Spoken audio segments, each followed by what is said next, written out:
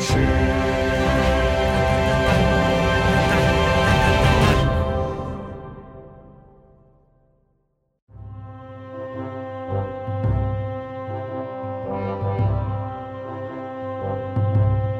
when we decided that we were going to start podcasting together, and we decided exactly what we were going to talk about.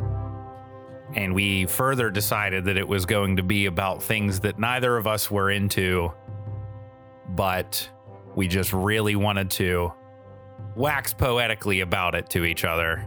Right. And see if there was just a chance that we could convince the other to get into the fandom and join the other in holy, harmonious content matrimony. Right. And the first thing that you said to me was Star Trek: The Next Generation. Yes. And the first thing that I said to you was pro wrestling. Yes. Tell me, Scott, what is your opinion of pro wrestling? Well, I don't think that this is going to be that much of a challenge. I already like wrestling in that I don't care that it's fake. I don't turn my nose up at it. There was a period of my life where I followed it when I was a preteen. I've played several of the WWE video games. I've played several other wrestling video games, and I find them fun. My favorite wrestling video game, I think, is SmackDown. I want to say like 2007 or something like that. It was an Xbox 360 game, and I played the shit out of that game. It was so fun. It was unbelievably fun. So my understanding of wrestling, my relationship with wrestling is that it's cool. I don't hate it. I don't watch it because I have other priorities and I don't have the energy to go and find it. It's not on Netflix. It doesn't have the casual accessibility of even anime. There's anime on Netflix. You know what I mean? Yeah. So sure.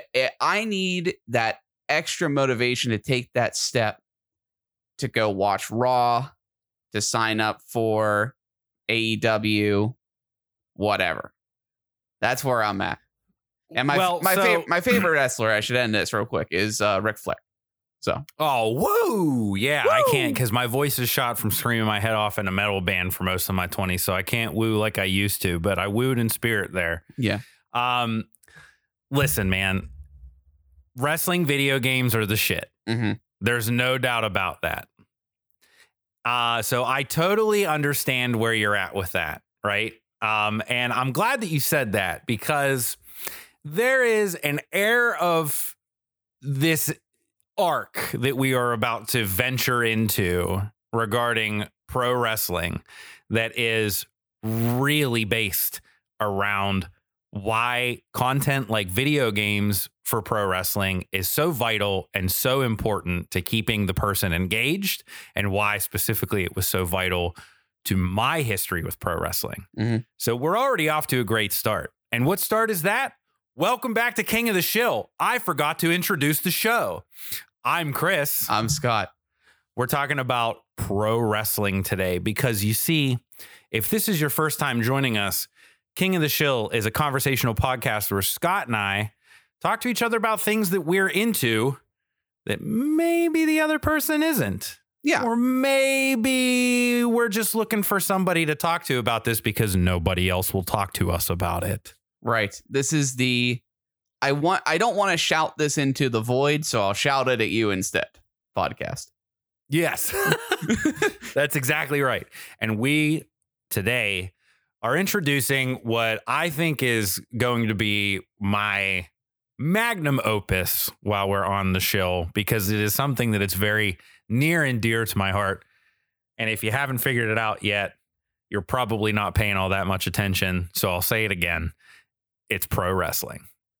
We are introducing the pro wrestling arc today, which means anytime we release a Shill, which for first timers or people that might have forgotten, will be every other week after this one. So we will be taking a break in between the pro wrestling talk every week to make sure that or every other week rather, to make sure that we provide some much needed breath in between the how do I want to say information dump. Yeah. Yes. Right. the information dump. You went for practicality. I went for kind of a dig on my love, but yes. But rest assured, there will be no shortage of carnies and no shortage of carny terms.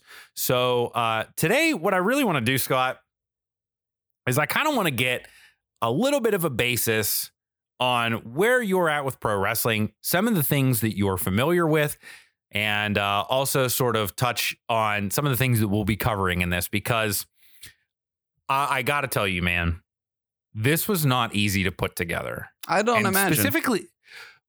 Specifically because there's just so much content in professional wrestling from all over the world, from so many time periods, and it's all so very different, and it's all very unique to itself, that I struggled with trying to figure out whether I should position something that I think is going to be exclusive to your tastes, whether I was going to curate a selection of content to show you that was going to be more of a singular, this is where I come from kind of deal, right?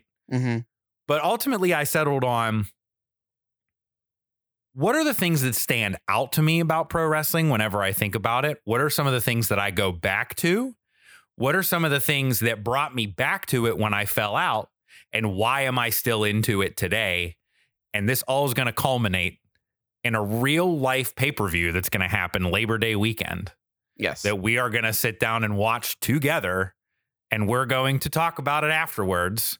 And it's coming up with AEW's All Out. So you're in for a ride, Scott. You're going to take me for a ride? Is that what you're telling me? I'm going to take you for a ride. That's right. Well, I mean, you sent me your notes while you were kind of throwing some ideas around, and that alone intimidated me. And I think it's also right. There's a layer of complexity with talking about this, in that the fan base has their own lore and culture. It really is a culture into itself that is hard to translate. It's like any enthusiast culture. Film is this way. Sports is this way. I mean, even fighting games. I'll go back to my old standby. I'll go back to the meme.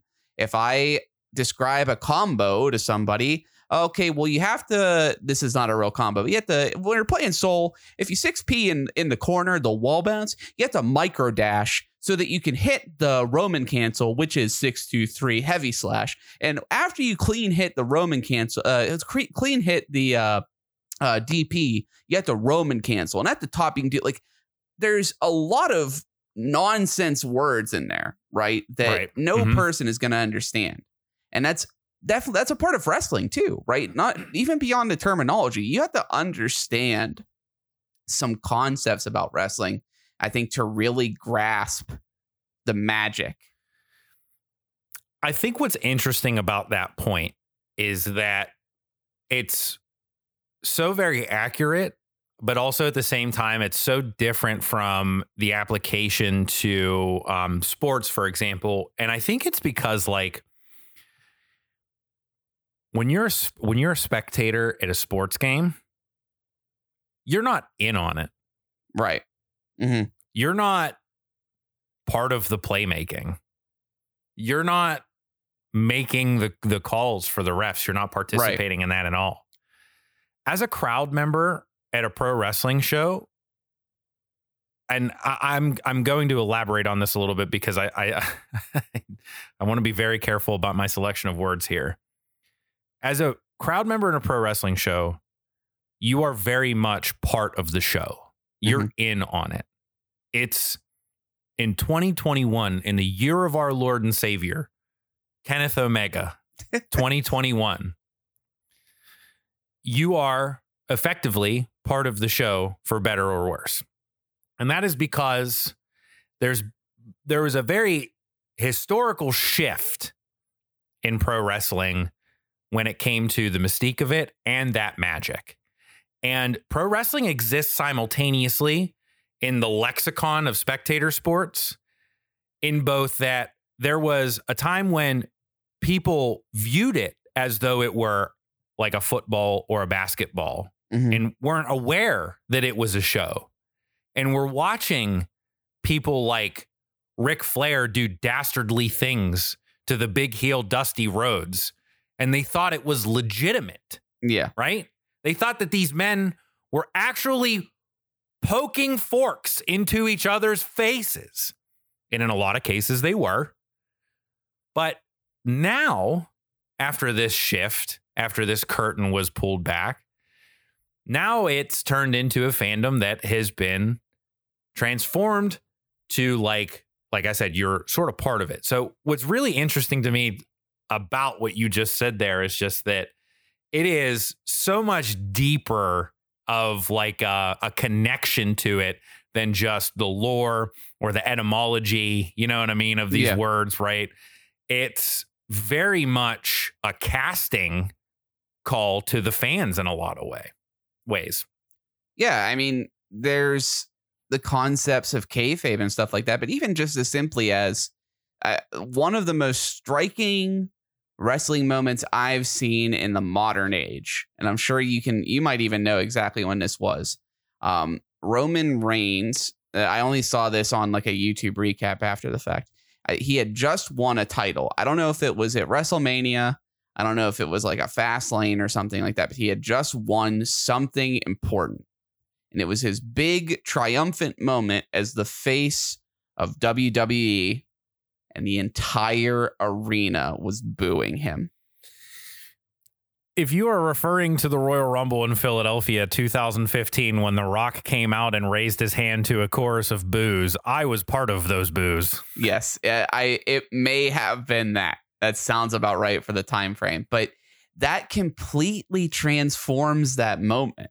That goes from the triumph of the champion to the tragedy of the booking, right? Like that's it completely changes the dynamic. It's such an artful and so like accurate way to put it, right? Like the tragedy of the booking is, we're going to come back to that over the course of this show a lot. But I'm so glad that we're already off to a great start with this, because it's going to make the Shill so much fun, right? Yeah. And so before we get started, I kind of want to give a recap or kind of like an overview into some of the ways that I think would be good for those of our audience that might want to follow along, right? So what's going to be interesting about this is that, like Scott said, there is a lot of wrestling that we're going to be watching, but wrestling matches, for the most part, don't last longer than 20-ish minutes, right? It's pretty rare that you see a match go the distance, as they say. And usually when it does, there's a very impactful storyline reason. It's certainly not because these guys just decided to go out there and have a fucking barn burner for the hell of it, right? Right. So we're going to be watching a lot of matches, but it's not going to be like an overly obsessive amount of content, right? So what I think we're going to do, and I think the best way to go about this is on our Twitter, we'll pin a tweet to the top. On our Instagram, we'll do a story where you can just go access the highlights where we'll list all this stuff. But we are going to watch a couple matches that are available on a few different platforms. If you subscribe to Peacock, you can view these on the Peacock section for WWE, where they transferred the WWE network over to Peacock. And I know that Peacock is extremely popular. So if you have that, it's very easy to watch them there for the WWF, WWE stuff. We are not going to be watching very many matches outside of mainline WWE. We'll be talking about some things like ECW and WCW a little bit, but we're not going to be watching anything that's like mega hard to find. We're going to be watching a couple of matches from Ring of Honor that are free and available on YouTube, which we will post the links to. So very, very easy to find there. And then finally, AEW is going to be a major content factor in our Shill here coming up over the next several weeks. And so you can find that content on demand on Hulu, on the TNT app, on demand on your cable box, all sorts of places. So I'll be sure to post some information about where to find AEW stuff. And we are actually, I'm gonna roll back a little bit. We are going to watch a match from New Japan Pro Wrestling, which is both available on New Japan Pro Wrestling World, and you can find it for free somewhere, legitimate. I can't remember the name of the site for the life of me, but I'll be sure to post that. So it's not going to be a lot of stuff that's going to be hard to find. You won't have to go out of your way to bend over backwards to find this content. It's going to be pretty accessible for everybody. And I would recommend just sort of engaging with it in the way that we just have the show set up, which is we'll sort of discuss briefly a little bit about what we're going to be watching first. And then we'll do a break of some sort, whether that's in the middle of an episode or it's a 2-part episode where we'll go watch that specific content. And then we'll come back and do a retro on it. So, did I miss anything, Scott? Do you have any questions? Oh, I have lots of questions already. You said a whole lot of shit, my dude. It sounds like a lot. I'm excited, though. Yeah, man. And I think the best way to get us kicked off here is with a little round of where in the world is Vince McMahon Diego? Oh, my God. This is my favorite game show. I can't believe I made it on. How you doing, Pat Sajak? I'm doing well, Scott. Thin. Yeah, I think Scott is short for Scott-a-thin. That's definitely what it's short for. So we are going to test a little bit of your knowledge of some wrestling lingo and some insider knowledge. I'm going to see where you're at here. You gave a little bit of a clue in here when you mentioned kayfabe. So I think we're going to start with that, Scott. Tell me about kayfabe. What is kayfabe? My understanding of kayfabe, it's a very meta term because it itself is hard to define. It is evolving. But generally speaking, it is the act. It is the out of ring, sometimes in the ring performance that implies a reality that is not the case. It is the man insulting the other wrestler's wife or significant other on social media or in promos. It is the sell before the walk out to the mat. It is the personality that Triple H wears, both when he's in corporate and on camera and he's in the ring. It is the total package that implies the wrestling reality as we're watching it, right? Terrific summary. I would probably inscribe that as the definition. You flatter professional wrestling, Scott. I would probably go back to the Wikipedia definition of the presentation of professional wrestling as being entirely legitimate or unscripted.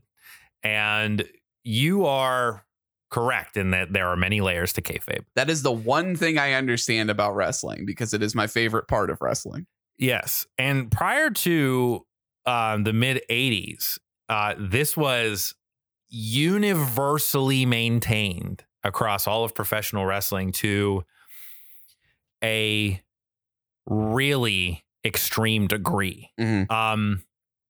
There have been a couple times where like stories have come out about people breaking kayfabe, right? Yeah. When it was faux pas to do so and it not turning out well. There are just as many stories of the lengths that wrestlers would go to not break kayfabe. Mm-hmm. One of the very famous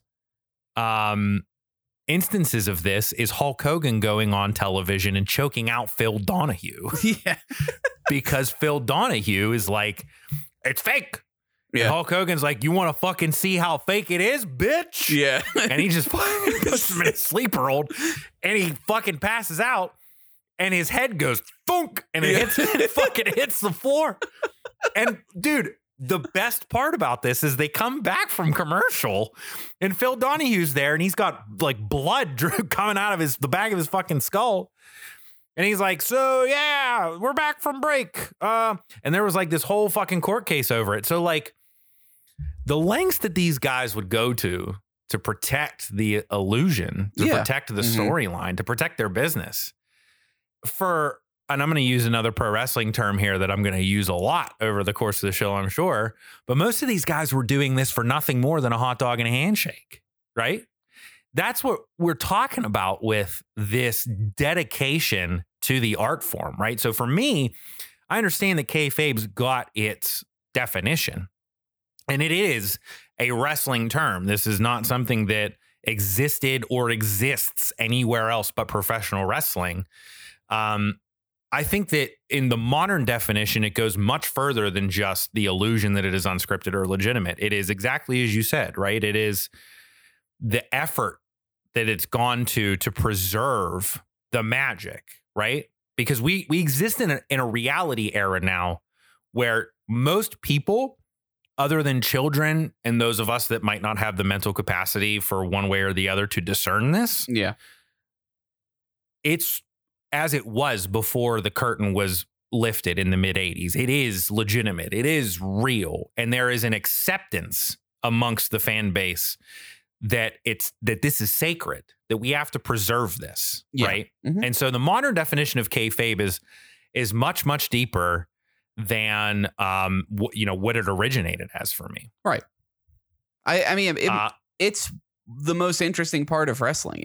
I think that most people, at least our age, the social media age, I think that we're more accustomed to this idea because of the rise of social media and the fact that people practice kayfabe on their fucking timelines, right? Correct. So, right. Yeah. Anyway, one of my favorite things about kayfabe is the multitude of theories as to how it was. The word was like incepted, right? And so my favorite one. Yeah. And I don't know like anything more about this theory outside of just the general theory, but it's so fucking stupid that I love it. And that is that the theory claims that there was actually a wrestler named K Fabian who was mute.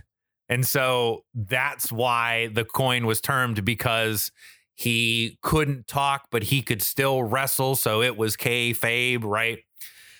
It's so dumb, right? Yes. Like, I go back to this thing of a wrestler came up with that on the fly and it just got repeated. You know what I mean? Yeah, that's something that Cletus at the edge of the bar comes up with 3 beers deep. You know what I mean? Exactly. There's a story. There's a story that Pat Patterson tells of the origin of the word, where there was this guy that would bring the wrestlers their jackets, right? And so it became this. So Pat Patterson is like a legend, right? He wrestled like back in like way back in the day, right? Like he was old when I was a kid on TV, right? Right. So he's largely listed as one of the greatest of all time. And he even cited his own story of the creation of the word, where, some guy that was bringing like the wrestlers' gear or their jackets or something would like hang it up in the locker room and like shout to them like, hey, it's here. And they would say, kayfabe, you know what I mean? Okay. And so they just had they needed to come up with a term for like to use in public, right? That nobody knew. So they just adapted like this sort of meme word that they had in the locker room to refer to it. So if they had to talk about the show in public, they would refer to things about the show or about the competition as kayfabe this and kayfabe that. And I think that's probably the most legitimate definition or story, right? I think it's another one of those things though, where it's cooler if we don't know, really. Yeah, right. Exactly. And that's another thing that we'll touch on a little bit too, is that, the reason that I kind of referred to fans being a part of the show as me wanting to choose my words a little bit carefully is because there are many cases of that being too much of the case. Right. Right. Mm-hmm. where fans sort of take it upon themselves to be a little bit too smart to what's going on and sort of ruin the experience for other people. Right. Right. So to your point, it's cooler when we don't know. And I want to really hang on to that. And I want to carry that through the next couple episodes of this. So let's hang on to that and let's remember that saying. And moving on from kayfabe, one of my other favorite terms is shoot. Do you know what shoot means? The thing that immediately came to my mind was I think that there is a finishing move. I think isn't Bret the Hitman Hart have a shoot? But I want to say that shoot is probably an act. No, sorry, not an act. Like an act of a movie. Like if you were to shoot a promo or something like that. That's my guess. It doesn't matter what you think. So Bret Hart's famous finishing move, the submission hold, is called the sharpshooter. So you're right on there. Yeah. In the world of pro wrestling, shoot, the exact definition. When a wrestler or personality deliberately goes off script, either by making candid comments or remarks during an interview, breaking kayfabe, or legitimately attacking an opponent. Oh, okay. Now, shoot. Yes. Is a very it's a very utility. It's used as like a utility word in this world. So that is exactly what it means. It's like the opposite of keeping the magic, right? Yeah. Like you said, it's so when it's a shoot. Let me ask a quick question. Yeah. So one of the things that I do know, the Boston screw job, for example. Montreal screw job. Oh, sorry, Montreal screw job. Could that be I think I got that mixed up with Boston crab. Could you consider that a shoot because it's actually part of the booking? This is a widely historically debated topic. It is a shoot depending on who you ask. Okay. We'll put it that way. Okay. Let's talk about the Montreal screw job real quick. Okay. Just give a recap for those that might not know. Bret Hart in 1993, I think I might have the year wrong on that. It doesn't matter what you think. But in 1990, we're going to go with it. In 1993, Bret Hart was the WWF champion. And there was rumors that he was going to defect to WC. Maybe it was 95, but either way. It doesn't matter what you think. There were rumors that he was going to defect to WCW. At the time, WCW was the WWF's most hot competitor. They were stealing a bunch of talent from WWF and getting a bunch of talent from outside of the country. And they were really making a push and they were harming WWF's ratings. And so it was like this huge deal when anybody would go over to WWF from WCW. So Shawn Michaels, at the time, it was 97. I was way off. Forgive me, Steve. So at the time, Shawn Michaels was going to go into a match against Bret Hart. And the plan was, Bret was like, I'm going to go to WCW. Just don't make me drop the title in Canada, right? Because Bret Hart was huge in Canada. He was massive. Right. Calgary native, part of the Hart Dungeon, Stu Hart's son, brother of Owen Hart. The best there is, the best there was, the best there ever will be. Massive, massive talent. Huge deal for him to defect to WCW at this time. And when I talk about huge deal, I'm talking ratings in the 5s and 6s that wrestling was getting at this point in time. Mm-hmm. I mean, ridiculous numbers you just don't see. So this was effectively Wayne Gretzky going to the LA Kings. Yeah. In the world of wrestling, right? Yeah. Mm-hmm. So Bret supposedly makes this agreement with Shawn Michaels and Vince McMahon that, hey, I will drop it to Shawn, but it's going to be after SummerSlam because it's in Montreal. And I'm not dropping it in Canada. So, again, depending on who you ask, the story goes, the match unfolds. The Bret Hart the finish is supposed to be Shawn Michaels puts Bret Hart in the sharpshooter, his own move. Yeah. Oh, so disrespect. Boo! Right? Nobody likes to see that. And then Bret Hart was supposed to like either roll him up or reverse it and put him in the sharpshooter. And then Shawn was going to lose like by tapping or getting pinned or whatever. And so as soon as Shawn Michaels puts Bret Hart in the sharpshooter, Vince McMahon comes running out from behind the scenes. And he's like calling for the bell to be rung. He's wagging his finger. He's like, ring the goddamn bell. Ring the bell. And then they ring the bell. And Shawn grabs the belt and just fucking runs out of the arena, right? Yeah. So the story is they fucked over Bret. Bret was real mad. Big man tears. We all understand. They've supposedly made up. But the Montreal Screwjob is probably the most famous wrestling moment ever that was televised. Yeah. And it really like became this turning point in WWF's business at the time. So that I am going to say is absolutely a shoot, because I do not believe for a fucking second that Shawn and Vince were not in on this. Yeah. Shawn Michaels at the time is very famously a piece of shit. Oh yeah. I mean, he proves that through a large portion of his career. So yes. So like, I totally believe it's a shoot. So to answer your question long-windedly, yes, I would classify the Montreal Screwjob as a shoot. So you would be right on the money there. okay. So I believe I understand what a shoot is. So what's interesting about the term shoot is Mhm. that it's used in a multifaceted way.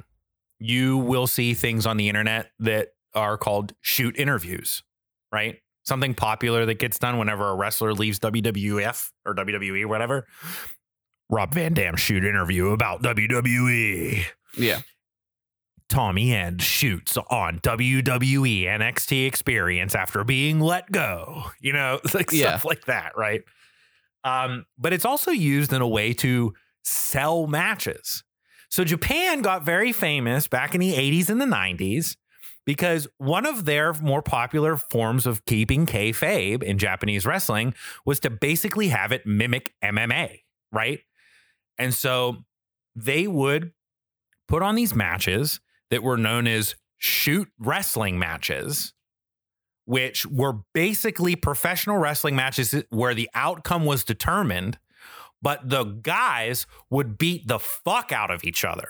Like, oh, okay. They would work stiff, right? They're not pulling punches or like so it's not trying to go out of their way to make it to make it look good but not hurt. They're beating they're kneeing each other in the fucking face, throwing elbows at each other. It's not necessarily choreographed. Like, it's not like, okay, you're going to try and punch me this way and I'm going to like reel back. It's like, still is, but they're eating it. Oh, okay. And so over the course of time, this took on a newer modern name that I think is really rad that we're going to talk about a lot during this show. And that is called strong style. Yeah. So shoot wrestling kind of turned into strong style, right? Became a very popular form of late. But that's one of my favorite terms. And it's something that I'm going to be saying a lot because there's a very distinct difference between a work and a shoot. Okay. And Hulk Hogan has a very famous saying that goes like this: don't work yourself into a shoot, brother. Okay. And it's words that I try to live by every day. So there are a couple other things that I think are going to get a little bit more interesting here that are going to become relevant in our conversations. Do you know what gorilla position is? I have no goddamn idea. I'm going to put you in the gorilla position. Oh, don't threaten me with a good time. What do you think gorilla position is? If I had to guess, it's probably not in reference to like a wrestling move. It's probably something to do with how you're standing out in either a match or a booking or something like that, like being the monkey in the room. Gorilla position refers to the spot right before the curtain when you walk out onto the entrance ramp. What? So like literally like the spot right before you come out for your intro, like the physical spot. Yep. The physical spot before you walk out into the arena. Because you're onto standing the there stage. like a gorilla waiting for your cue. No, because, and this is one of the things that I love so much about pro wrestling, back in the day, who sat back there in the producer's booth before the entrance stage but Gorilla Monsoon? Really? So that just became Gorilla's position. Okay. Who's Gorilla Monsoon? Who's Gorilla Monsoon? Yes. Gorilla Monsoon is a legend. I will, in fact, live look up. Yeah. We're breaking kayfabe, folks. Breaking kayfabe, yeah. I don't recognize his name at all. I don't even know if he's a wrestler or a production crew or anything. He's an absolute legend. We lost him in 1999. He was an absolutely incredible wrestler, pioneer of the industry, but most famously, and what I know him the most from, he was an on-screen personality with WWF and primarily an announcer. And he was the announcer next to Bobby Heenan and Vince McMahon for a lot of very, very classic matches. So if you're familiar with Bobby the Brain Heenan, that's who he announced with. And I'm going to show you a picture of Gorilla Monsoon right now. I'm going to send it to you standing next to the late, great legend, Roddy Piper. And he's in his very famous tinted glasses and his incredible tuxedo jacket with this unbelievable black bow tie. And this shot is from Survivor Series, I'm sure, at some point in the 80s, and he just looks incredible. That's Gorilla Monsoon. I That's do who the recognize position is that named guy after. looking at him Yes. from like clips and stuff. My favorite thing that he says is whenever Bobby Heenan says something crazy, Gorilla will always snap back and he'll say, "Oh, will you stop?" Yeah. It just makes everything Is he so much better. Is he the straight man? He is the straight man. Okay. Yes, he is the straight man. So another thing that we're going to be talking about a lot here is the IWC. Do you know what the IWC is? Something wrestling something. That's correct. In Pittsburgh, Pennsylvania, our hometown. Yeah. It stands for International Wrestling Cartel, and that's our local, it's probably our biggest local promotion. They've got a school. They've produced such talents as current AEW's women's champion, Britt Baker, current AEW talent, Wardlow. And they've had a lot of people come through that have been their champions, such as CM Punk, who was the IWC I've Super heard of Indie that champion. guy. Yeah. Uh-huh. Yeah. Lots of guys have come through IWC and have graced our presence here in Pittsburgh. But IWC, unfortunately, is not who I'm referring to with this IWC. This IWC is my least favorite IWC, and it is the internet wrestling community. Oh, okay. The IWC in modern wrestling has been as much of a blessing as it's been a curse. We are unfortunately burdened with an art form that is both fake and real, and people on the internet say really dumb shit. So you can imagine that this is a combination that does not really bode well for the most part. Chris, are you about to tell me that there's a fandom for something that is full of stupid people? Yes. I have never had experience with liking a thing where the fandom was full of stupid people. You've never liked Star Wars? I've never liked Marvel. I've never liked the first season of Rick and Morty.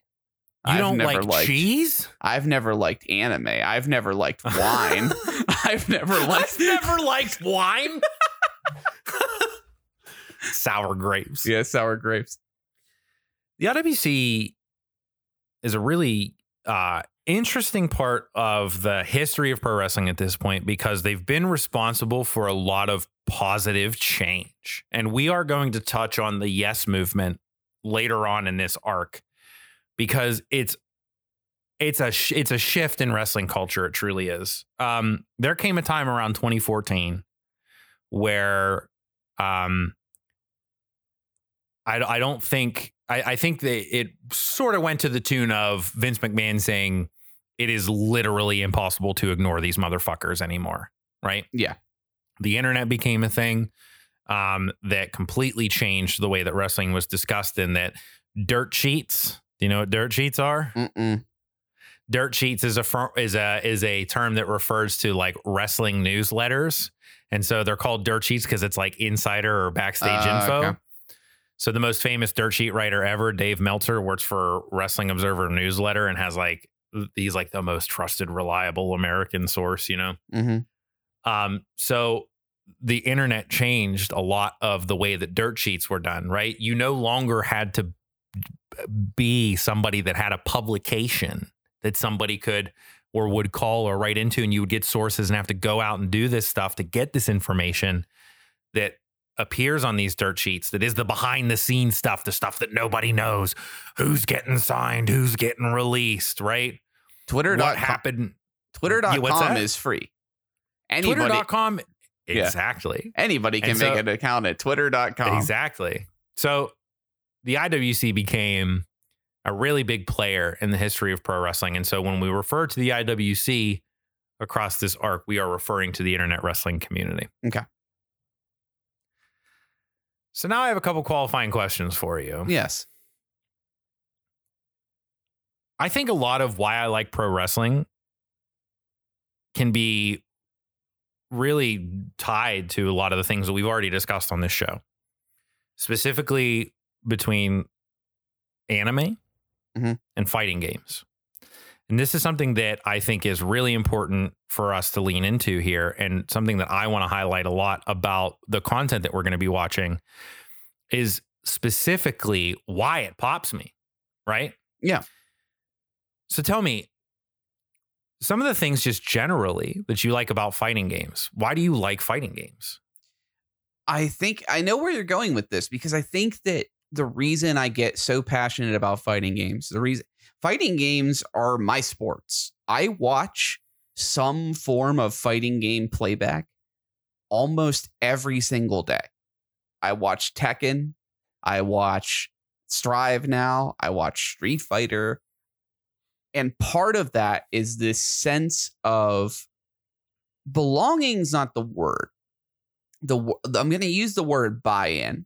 I have bought in to this medium.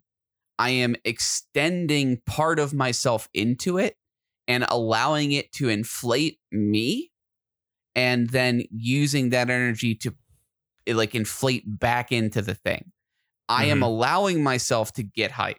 I am allowing myself to care about the storylines and get emotional about the storylines. I am allowing myself to take it seriously, even though I am a 30-year-old man with a mortgage, right? Yeah. And that's really something that I like about fighting games. When I'm playing them, I can allow myself to feel cool for doing combos or smart for winning in neutral, right? I am putting a part of myself into it and seeing something reflected back. Yeah. Professional wrestling for me encapsulates everything that I love about fighting games and comic books and combat sports into a single digestible package. And for me, I think a lot of that comes from fighting games specifically.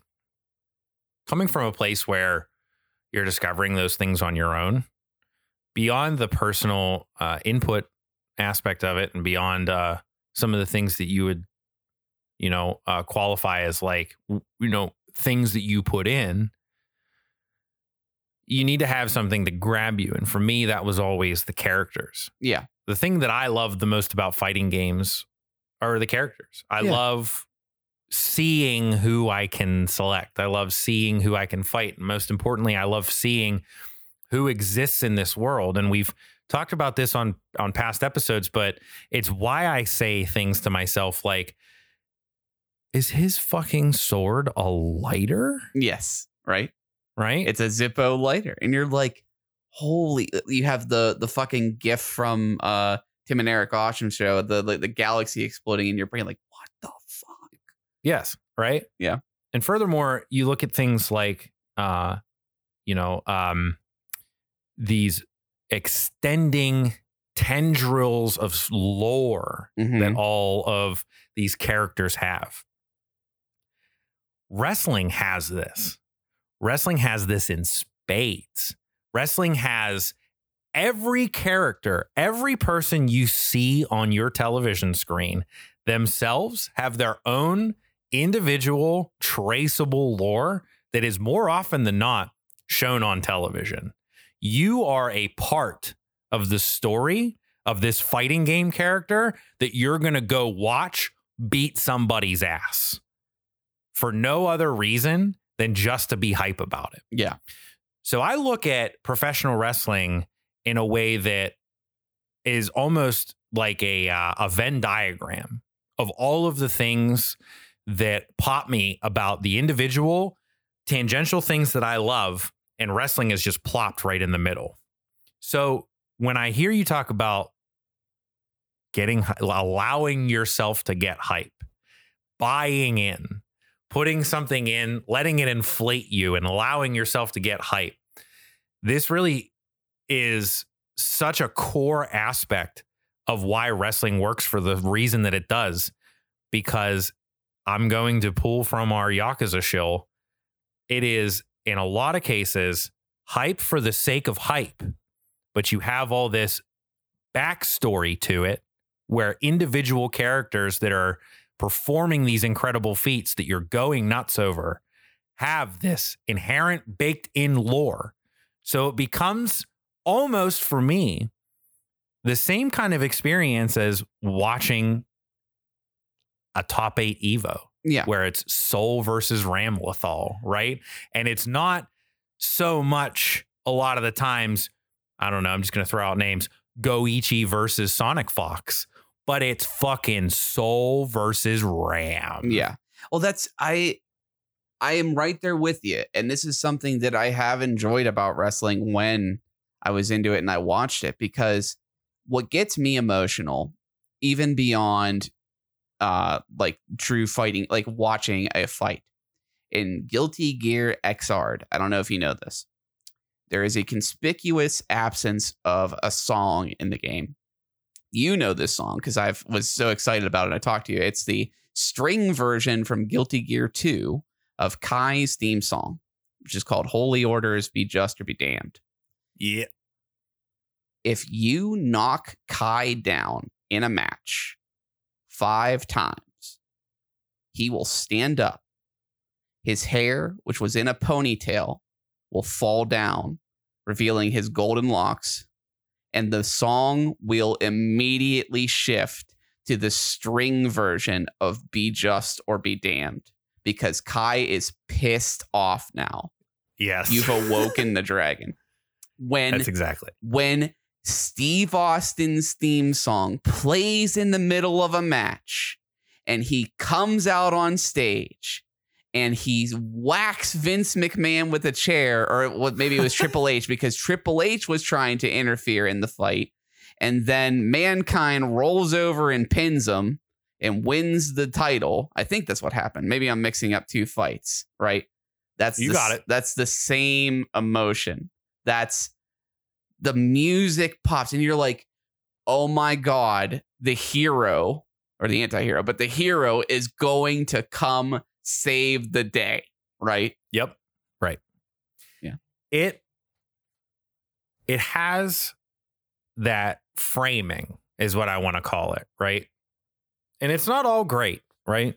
It's nothing that is produced on the scale that professional wrestling is produced on is ever going to be 100% awesome 100% of the time. But the ring posts of this art form really combine to make what I think is a confluence of all the things that make the type of content that we like great. I was just reading One Piece today, and something similar, you know what I mean? Like, I actually went back and I was looking at the first volume, and because I was trying to find this one particular scene because I couldn't remember the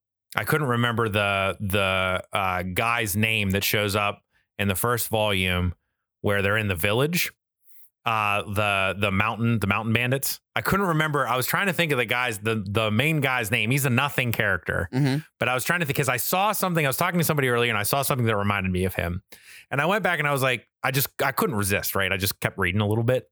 And there's that moment where just like, now that I've read a little bit further in, I understand Luffy's character a little bit more. But there's that moment where he takes the knife and he's like, I'll show you how tough I am. And he's a 9-year-old kid and he jams it in his face. Yeah. And like, that's such a Luffy thing to do. Yeah. You know what I mean? That when you see it, because you know it's Luffy, you just pop for it. You're like, yes. You know, like it's so funny, you know?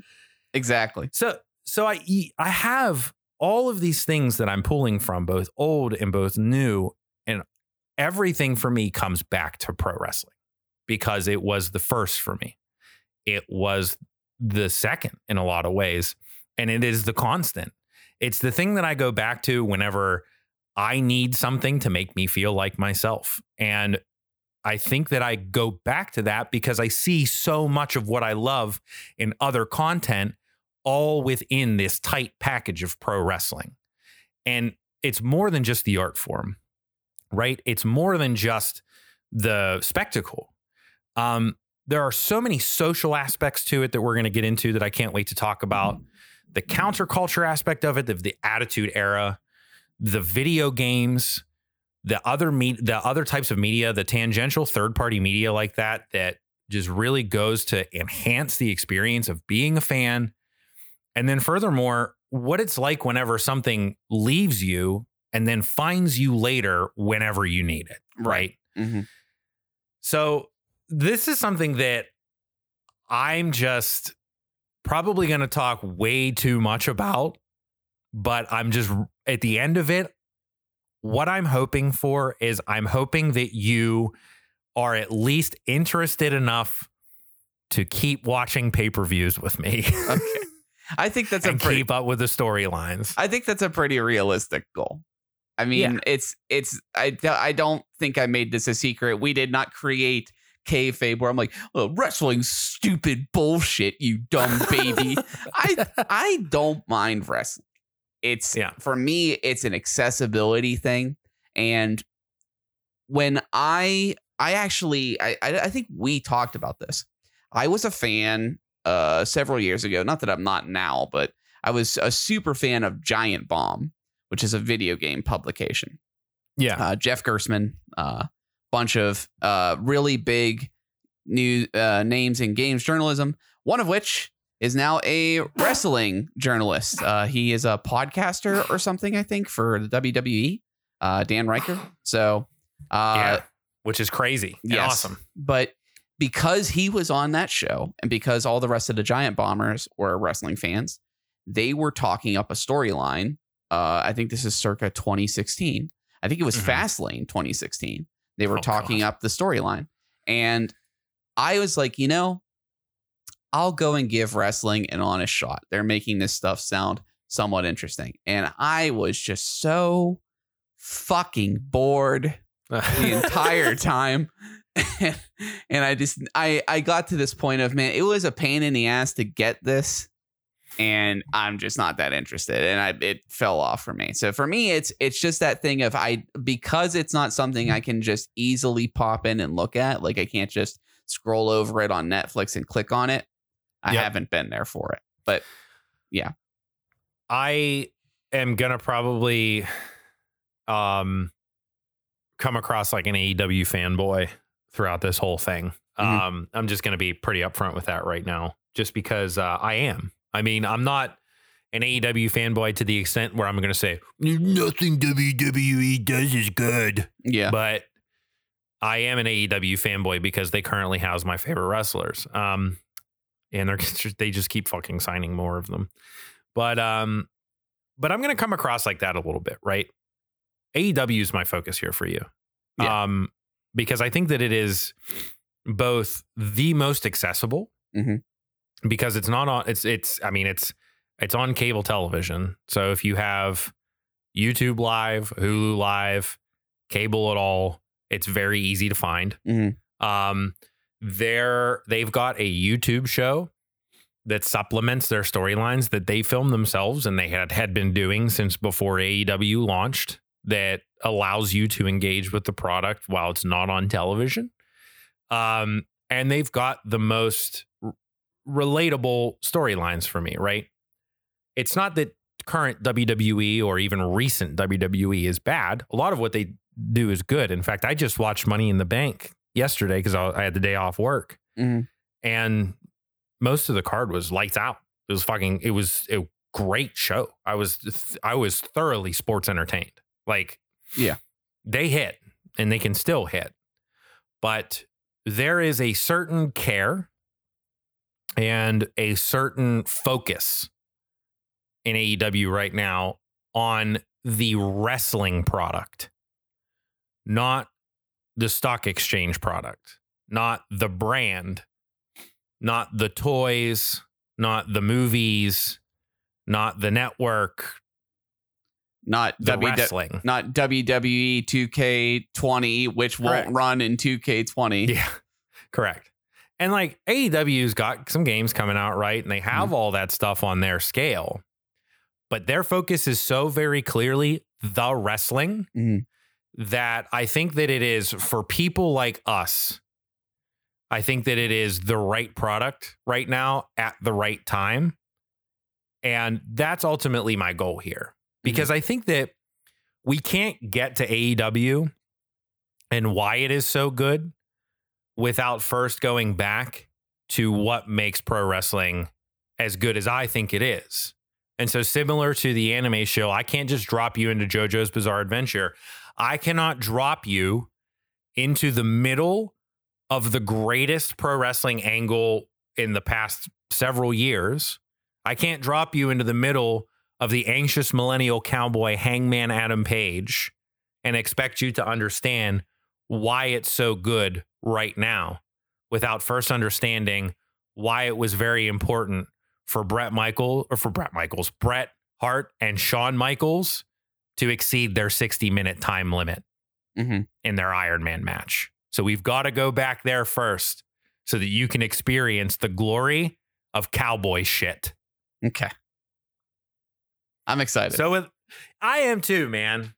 And I honestly, like, one of the things that I can't wait to see your reaction to the most is a lot of the New Japan stuff. And it's specifically because I think that they really capture a lot of the things that we like about the way that stuff like Yakuza is presented in a pro wrestling way. It's the cell of absurdity, right? Yeah, right. And don't get me wrong, like WWE and Western wrestling and AEW and all that shit, they do this stuff, right? And they have their own brand of it. But there is the type. Yeah, you know? You showed me that set one time of Kenny Omega wrestling like an 8-year-old, right? Yeah. Like, that was incredible. Dude, people were so fucking mad about that. People are dumb and idiots. This is the crazy thing, right? Like, people weren't mad about it because he was like, oh, he's wrestling a girl, right? You had like old heads at like Jim Cornette getting on their fucking podcasts and being like, it's a disgrace to wrestling. Yeah. And it's like, shut the fuck up, dude. It's funny. Yeah, well, it's like, dude, I'm the biggest Marvel hater of all time, but I'm not going to go up there and say that, like, fucking Black Widow is a disgrace to Marvel Comics. You know what I mean? Like, right. Get over yourself. Like, it's a shit movie and I don't want to watch it, but come on. We are literally talking about carnies in a lot of ways. You know what I mean? And like, again, I know that's kind of derogatory, and I don't mean it in a derogatory way, but like, it's just to go back and show you the point that, like, as serious as we're going to be talking about this kind of stuff, and as emotional as I'm going to get while we're talking about it, it's wrestling. Yeah, exactly. You know what I mean? It's wrestling. We're not fucking dealing with Othello. You know what I'm saying? Yeah. It's got the highest highs. It's got the lowest lows. At the end of the day, it's muscular men rolling around in their underwear. It's the modern day men's soap opera, right? Yeah. It's It's gorgeous and it's stupid. And that's why we love it. Yeah, D-Generation X once rolled up in a tank to the set of Nitro, right? Oh my God, dude. Yeah, this is truly the pinnacle of art. So the guys that started AEW did that to WWE about 4 years ago. Yeah, but they did it in a meme way. That's really did it in a meme way where they showed up as Bullet Club and were too sweet and sucking it and everything. Yeah, dude. I'm telling you, we're in for a good one here. Yeah. Well, you can tune in to the rest of this right here on King of the Shill, as well as at themanyfolds.com, where all of our episodes are listed, as well as Apple Podcasts, Spotify, TuneIn, Amazon, Google, the whole shebang. You can find our socials at The Many Folds on Instagram and Twitter, which we got to get in the habit of using more, but I always forget about it because I myself am not a very big social media user. But I made a promise on the podcast today to post information on our Instagram. And so I'm going to do that tomorrow, probably. Yeah. And we're going to have the list there for you.